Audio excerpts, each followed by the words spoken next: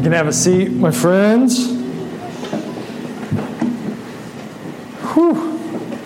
Willie and Sarah Jane, thank you guys so much. Here, church, let me tell you why I love Willie and Sarah Jane. Other than their incredible musical talent, they're up here singing to Jesus, and you guys may not have been able to see it, but their children are on the front row with their hands lifted to Jesus. And I'm like, those are the people I want leading our church in worship, right? Their children love Jesus, and their children are following Jesus. So, Willie and Sarah Jane, we clap for you guys. Thank you so much. You mean a lot to us. I also need to say thank you to my friend Arnie, who let me wear his shirt at the last second. That means a lot to me, Arnie, so that the microphone could stick in. Thank you. Yeah, note to self, don't wear a t-shirt when you have a lapel mic, just in case any of you guys are ever in that situation. Okay. My name is Doug, and I get to be one of the pastors for our church. I love it. It's a joy getting to do this with you guys. If you have your Bibles, go ahead and open them to Philippians chapter 2. Philippians is kind of towards the back of the Bible. It's just a little book, little letter. Open to Philippians chapter 2. Elementary kiddos, we want to say hello. We are glad you're hanging out with us this morning. You should hopefully have got a program, and on the back there's notes. Those notes are for all of us to follow along, but especially for you, elementary kiddos. That will help you guys follow along. You can fill in the blanks, all that good stuff. Our church, we're in a core team season right now. And a core team season is a time for us to develop and discover like our family traits. What makes us who we are. It's a time for us to work out the kinks of our city groups and our volunteer teams and figure out what's going on with our building. Core team season is a time for us to prepare. So if you're here, congrats. You get to be a part of our core team season. We love you. We're thrilled that you joined us this Sunday, and we hope that you continue on with our church family as we continue. So this morning, we're going to talk about how our family, our church family, works. Work, like grow up, get a job, and put in some hours at work. So let me ask you, what is the toughest job you have ever had? Not necessarily the worst, not like a bad job, but the toughest job. It took effort, it took energy. I think for me, the toughest, most strenuous job that I've ever had was working for a moving company in the heat of a Texas summer, back when I lived in Texas. If you think that I'm skinny now, you should have seen me then. Like, I thought I would bulk up lifting heavy things, but for some reason, I can't grow muscles on my body. I don't really know what's wrong with me. I only lost more weight. It was work. It was difficult. But I think even more difficult than that work was playing on my high school soccer team. Every year for our soccer team, we had what was called fitness weeks. It's kind of like 2-a-days for football. It was 2, 3, 4 weeks when we didn't even bring a soccer ball out to the field. All we took were a bunch of orange cones, our shoes, and our poor, pitiful souls that had to run until we pretty much passed out. It was work. Fitness weeks were all about work, getting our bodies in shape. We had already made the team. We had all already made the cut, but now we had to run our legs out until we couldn't really stand up. I was slow, I had asthma, and I was allergic to grass. You might ask, Doug, why did you play soccer? I don't know. I didn't think that one through very well, did I? Fitness weeks were all about work. The commands would come from the coach. Everybody on the line. We'd trot over to the line. And then the next command would come, go. And we'd run as far as we're supposed to run. And then run back, catch our breath. Then the next command would come, go. And we'd have to go again. That's what fitness weeks were. A lot of commands followed by a lot of work. And guess how many times my coach got on that line and ran with us? Never. I never saw my coach. He knew how to give commands. He knew how to make us work, but I never saw my coach do the work himself. Work is work. It requires energy and sacrifice. It requires effort. You actually have to do something, move something, make something, create something, affect something. That's work. And, hallelujah, City Light, our Savior Jesus, works. Amen? Let's just get in this habit, because this is how I like to preach. This is how you guys like to listen. Our Savior works. Amen? Amen. You guys can say that as often as you want to. Jesus put in the time, the energy, the effort, and He earned our salvation. We don't worship and follow a lazy Savior. We follow a hard-working Savior. That's what we looked at last week. Wayne Spriggs came in and he did an awesome job. I really enjoyed him. Did an awesome job walking us through Philippians 2, 1 through 11, and showing us how Jesus worked. He left the comforts and the air conditioning and the beaches of heaven to come down and live among us, put on skin like us, endure the heat of the Middle East, and Jesus obeyed the Father every step of the way. Jesus worked all the way to the cross. He was broken and bruised, bled out, and eventually buried. Yet Jesus never clocked out or tapped out or walked out until He got the job done. Our Savior works. If you're here this morning and you are a working man or a working woman, if you're putting in the hours trying to crank on the clock and squeeze out enough money to feed you and your family, let me tell you, Jesus is a hard-working Savior who understands what it's like. He isn't like the son or a daughter of this huge corporation who's mega rich and he pretends like he's in charge of the company. No, Jesus is more like the worker on the assembly line who never lets up. He never slacks off. Jesus is more like the worker outside doing yards up in a boom truck, drinking enough water just to get through the day. Jesus is more like a surgeon who gets called in at 2 or 3 a.m. to do life-saving work on someone's heart. Jesus is a worker who gets the job done. That's who we follow. That was last week. Now this week doesn't start with a hallelujah, but it starts with a command. So in your Bibles, Philippians chapter 2, go to verse 12. Chapter 2, verse 12. And it says, therefore. And of course, church, we ask, what is that therefore? Therefore. What is that therefore? Therefore. And this therefore points us back to all the work that Jesus had done. So we could say, in light of Jesus' effective, complete, no complaining, body-breaking, blood-sweating work, in light of all that Jesus has done, let's keep going. Therefore, my beloved, as you have always obeyed, so now, not only as in my presence, but much more in my absence, work out. There's the word, work. Work out your own salvation with fear and trembling. In view of Jesus' work, do your own work. In light of the salvation that Jesus accomplished for you, work out your own salvation. It's a serious command. It's a heavy weight. We are called to work, to effort, to actually doing something with this salvation. And Paul says it should be done with fear and trembling. I am all for encouragement, all for optimism, all for trying to not take life too seriously. But friends, this is a serious command. We can't take it lightly. As much as I want to say this is going to be awesome, it's a serious command. It should bring about fear and trembling in us. So, what does it mean? What does it mean? And this is where we get into your notes. First, work out your own salvation doesn't mean work for your salvation. Working out your salvation doesn't mean working for your salvation. That's already been accomplished by Jesus and all that He did in verses 5 through 11. In Paul's mind, salvation has clearly already been given to the Philippians. It is theirs. Work out your own salvation. They can't earn it. They can't buy it. They can't put in enough hours to get paid with it. Only Jesus could do that, and Jesus did it. No amount of our religion, no amount of our best efforts or good works or great intentions could ever earn our salvation. Only Jesus' obedience and Jesus' work could do that. Right, church?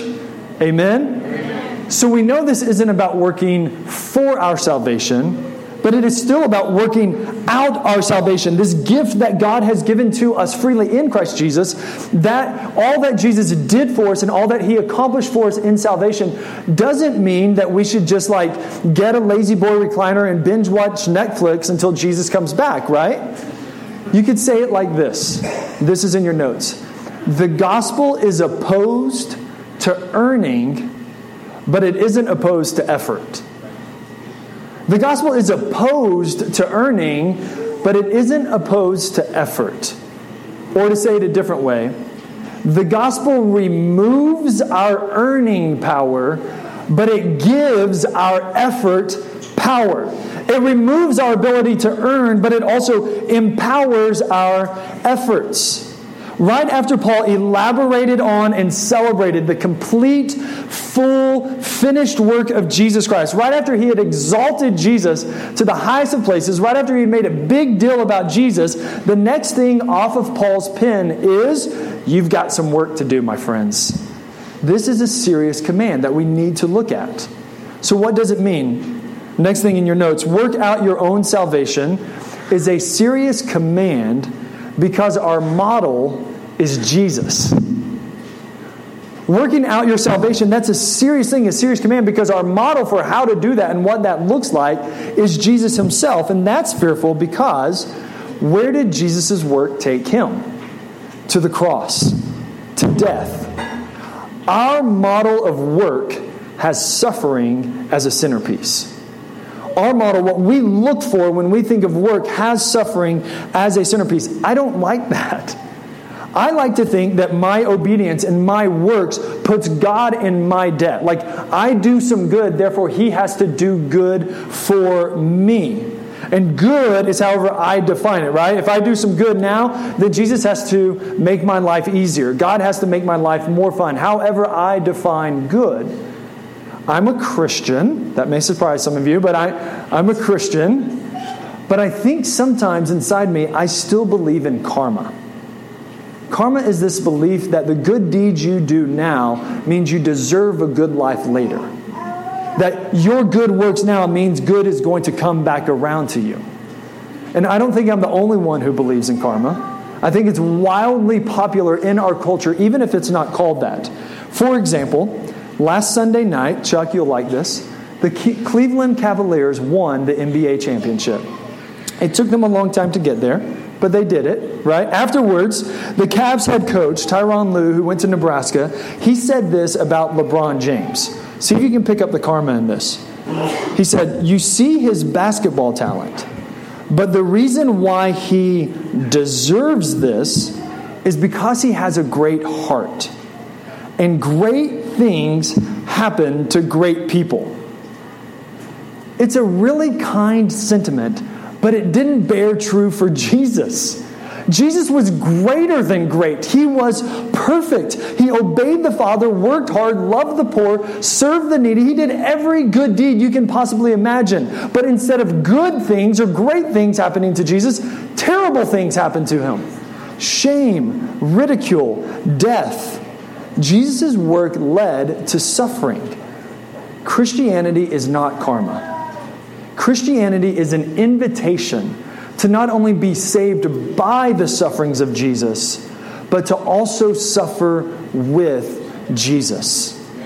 And that's fearful. I mean, working out our salvation with Jesus as our model and suffering as a centerpiece, that's fearful for us. It's a serious command.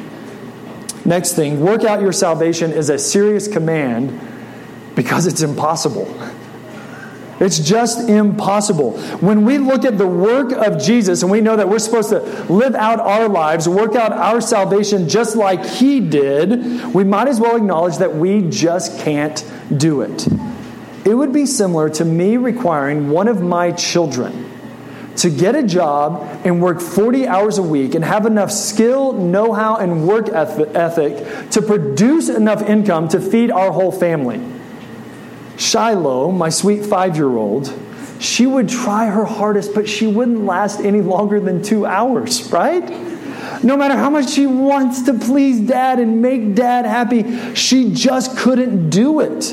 She was given an impossible command. And in so many ways, we are all Shiloh. standing before a holy and righteous Father who we want to please and we want to obey Him and do everything that He expects of us, but it's just not possible. We can't do it. Another illustration, when I was in junior high, I was a nerd before being a nerd was cool, okay?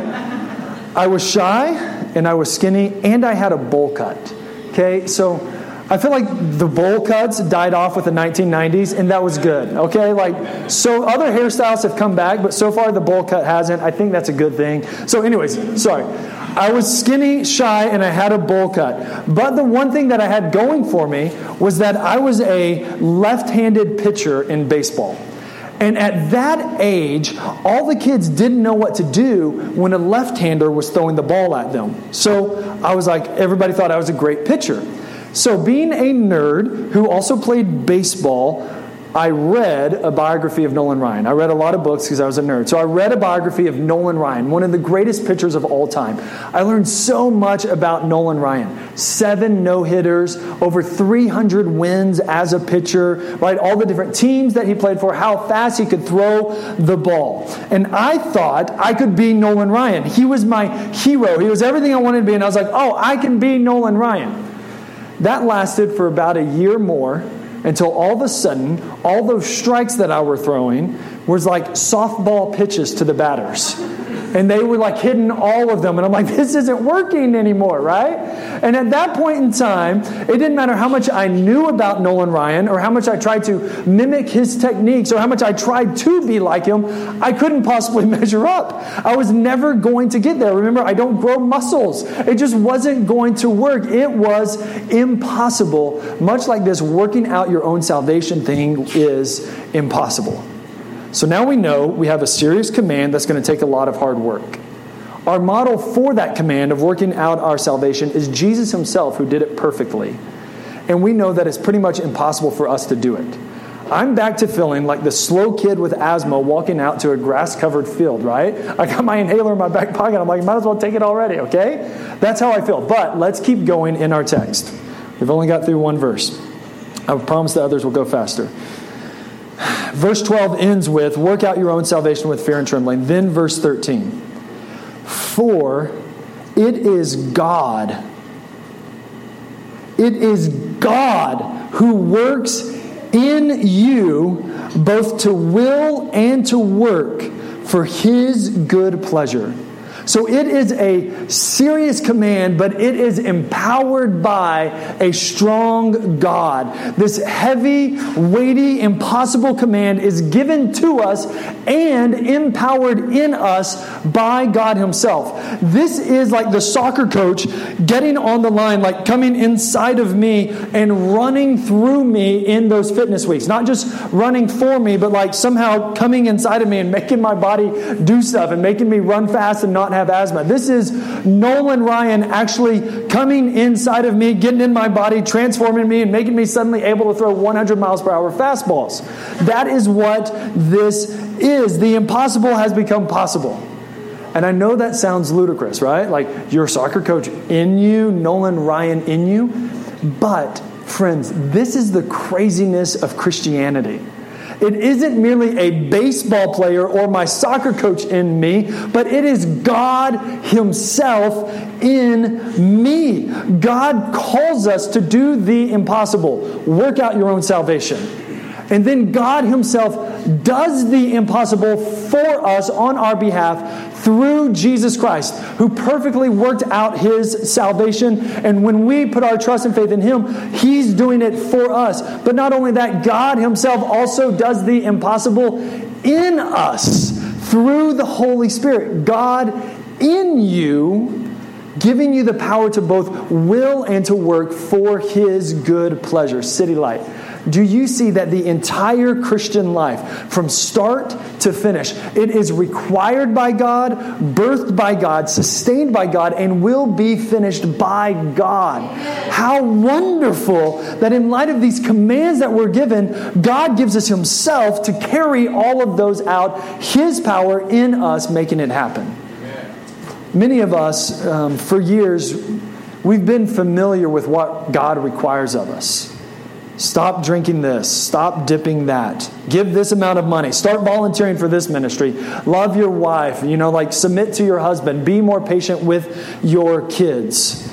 Work harder. Pray more. Do better. We know what God expects of us, and we think that all those expectations, all those commands, they get organized and assimilated and added up to something that we call the Bible.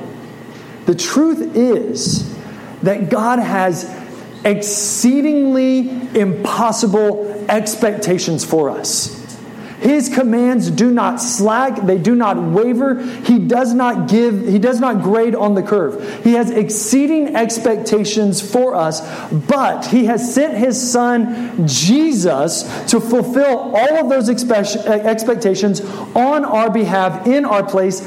And He has sent us the Holy Spirit so that He can carry out all those expectations and all of those commands in us and through us. So listen, God in you, God Almighty, the ruler of heaven and earth, the supreme King in you.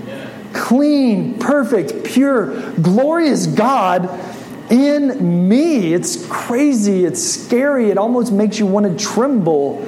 God in you. God working in us, changing our desires. He's giving breath to our lungs and animating our movements, empowering our obedience. And Paul says that all of this builds toward and works towards God's good pleasure. This serious command, empowered by a strong God, is for the pleasure of God. I really want you to hear this. City Light, God wants to work in you. God wants to work in you. He enjoys empowering you. God delights when you depend on Him. God celebrates when you submit to Him. God is at work in you, both to will and to work for His good pleasure. Christian, this morning, let me remind you that God has done everything for you in and through Jesus Christ. And God can do everything in you through the Holy Spirit. And that news, that truth, is meant to enliven us and empower us to get to work for God's glory. Amen? Amen. Okay. So there's the big concept. There's the truth that really it's behind everything a Christian does. All that we're called to do, all who we are called to be. That's the truth behind it. It's a serious command empowered by a strong God. Then in verse 14, Paul drops down to rubber meets the road level, and he gives us a very practical example of how this plays out. So let's look at it. Verse 14. Do all things without grumbling or disputing. Do all things without grumbling or disputing. And right away, I look at that and I say, fail. Can't do it, right? I can't get through a night. I can't get through a night of sleep without grumbling. Okay? If one of our small children wakes me up to use the restroom in the middle of the night, I am able to grumble in all sorts of grunts and languages and four-letter words that should not be spoken from the stage. I have even developed the ability, here's how it goes. If I get off work and I go home and the laundry isn't done, or there's a mess on the kitchen table, or my 34 weeks pregnant with twins wife actually needs my help for something, I have developed the ability to grumble without saying a word. Right? The steam coming out of my ears lets everybody know that I'm grumbling. But I haven't even spoken a word. But if you were to speak to me, all of a sudden my grumbling turns into disputing, right? I am skilled at grumbling and I am talented at disputing. And I would guess that many of you in this room would also say, when you look at this command, fail, can't do it, right? It's a practical, street-level, serious command that feels impossible. Paul continues in verse 15. He says, do all things without grumbling or disputing.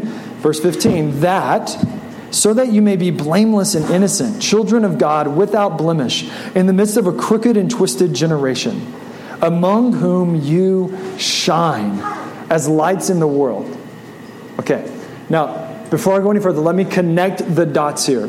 Paul knows that the Philippian church wants to be a light.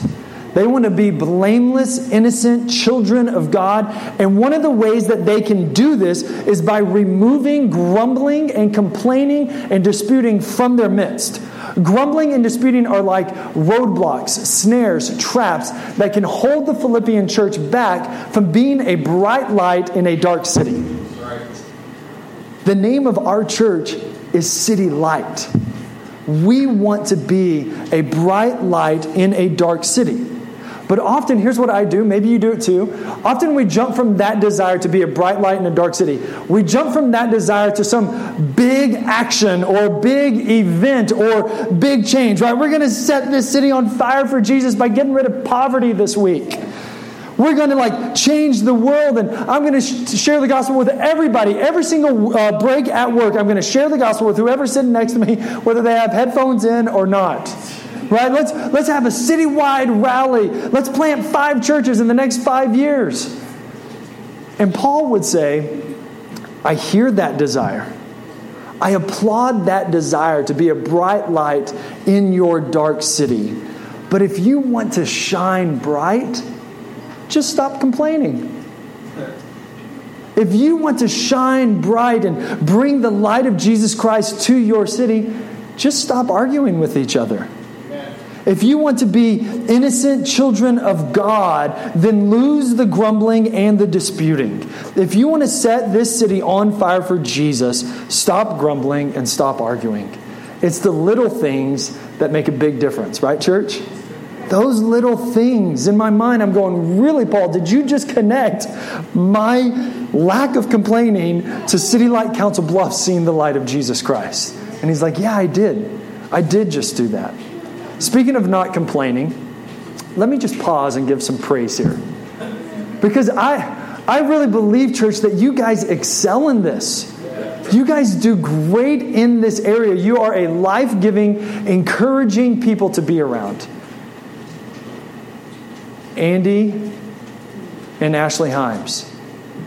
It only makes sense. They're volunteering right now. They're here. He's doing security and she's doing city light. Yeah, kids. Okay. So Andy and Ashley Himes.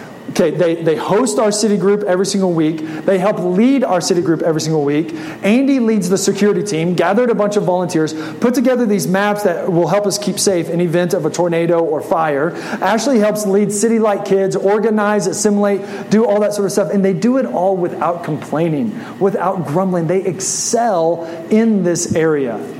Autumn Ryan, every single week she makes sure that all of your donations, our donations, are handled above reproach with great care and great concern, very diligently, handled above reproach in such a way that it brings Jesus glory. And she does it without complaining. Cheryl Harriman, she runs errands for us all week long. Walmart, Sam's, whatever we need, toilet paper, screwdrivers. Eric and I can come up with some random stuff that you need when you're planting a church.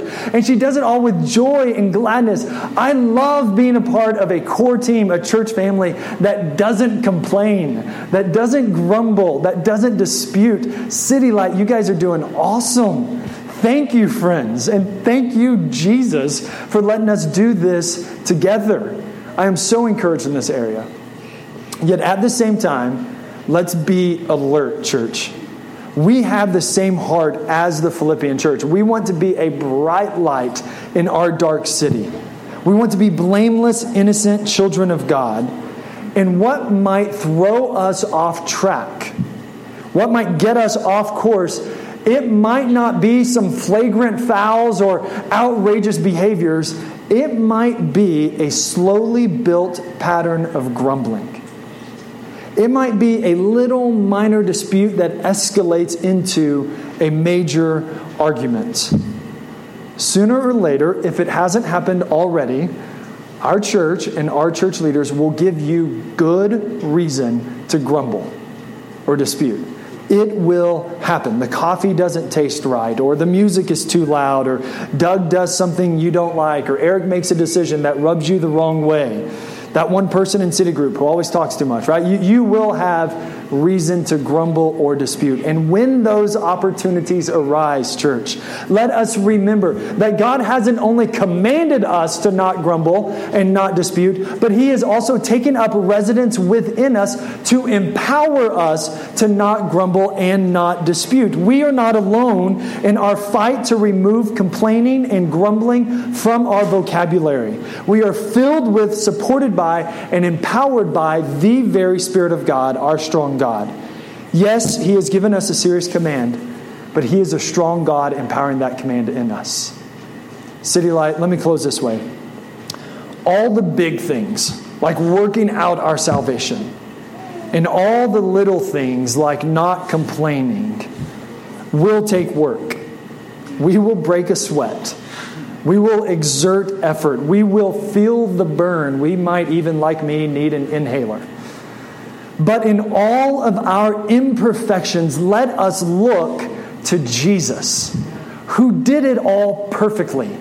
And in all of our efforts, let us look to the Holy Spirit, who will do it beautifully in us. Amen, church? Amen. Let's pray together.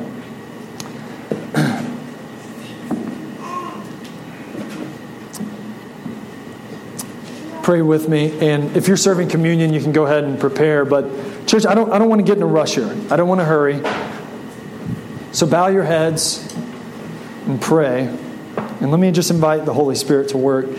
Holy Spirit of God, in light of your scriptures and the word that you just breathed upon us, would you come now and work it down into our hearts?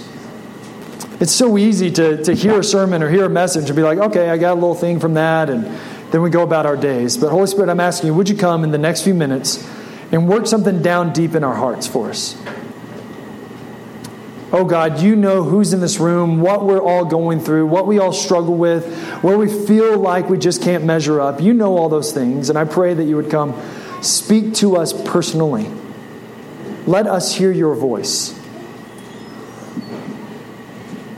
And so, church, this is what I want you to do. While you're praying, while we're staying quiet, I want you to think of one struggle, one area where you know God expects something of you, right? You may know the Bible verse that tells you to do such and such.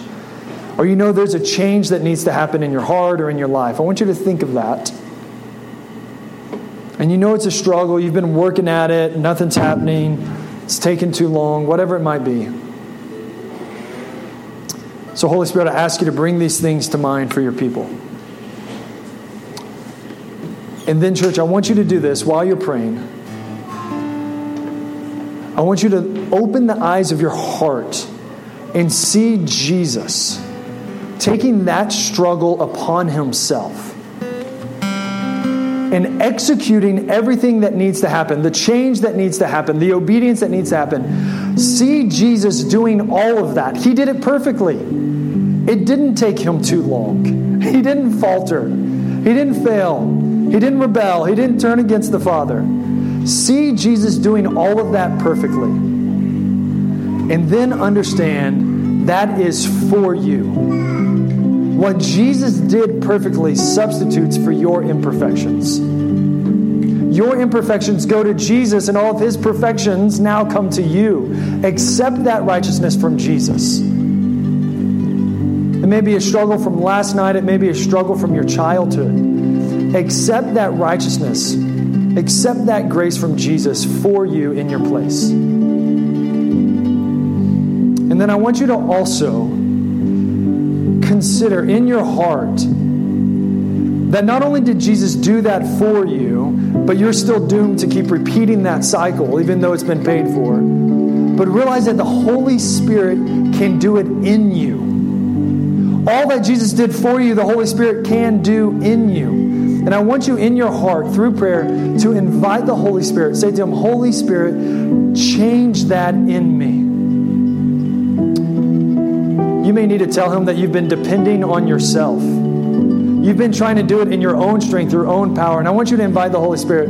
Holy Spirit, would you make this change by your power? Would you work in my desires, work in my efforts to bring about this change, to set me free from this struggle? So church, as a way of doing that exercise very tangibly, we're going to take communion. So communion is a way where we look back at what Jesus did for us, His body, His blood. But it's also a way of us realizing we're putting that in ourselves. We're not just looking at it, we're eating it, digesting it, taking it in. So as you take communion this morning, bring your struggles to Him. Bring your sins to Him. Bring your fears to Him and say, Jesus, thank you for all that you did for me. And Holy Spirit, thank you for all that you're doing in me. Oh, Father God, we pray, would you make communion beautiful this morning? May it not just be one more time to walk down that aisle and take a bread and dip it in juice, but may it be a reminder, something happening in our hearts where we see Jesus as our substitute and we see the Holy Spirit as our living empowerer inside of us. We pray all these things in Jesus' name.